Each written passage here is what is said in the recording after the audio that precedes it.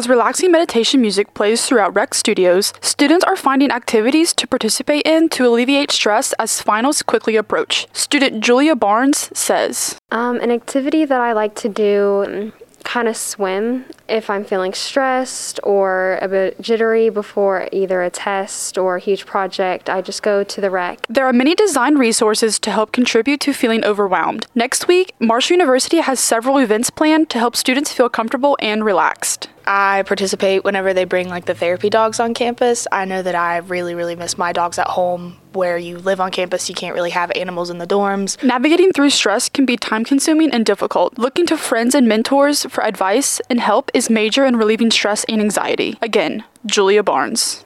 I would just want to tell them to find something that they can do, no matter what it is, no matter if it's something like exercise or something artistic or just going outside. The end of the college semester experience is always stressful, but when you throw in everything the world has been through, there's a bigger need than ever to make sure you're relaxing, de-stressing, and focusing in order to finish strong for the spring semester. For Newscenter 88, I'm Grace Hewitt.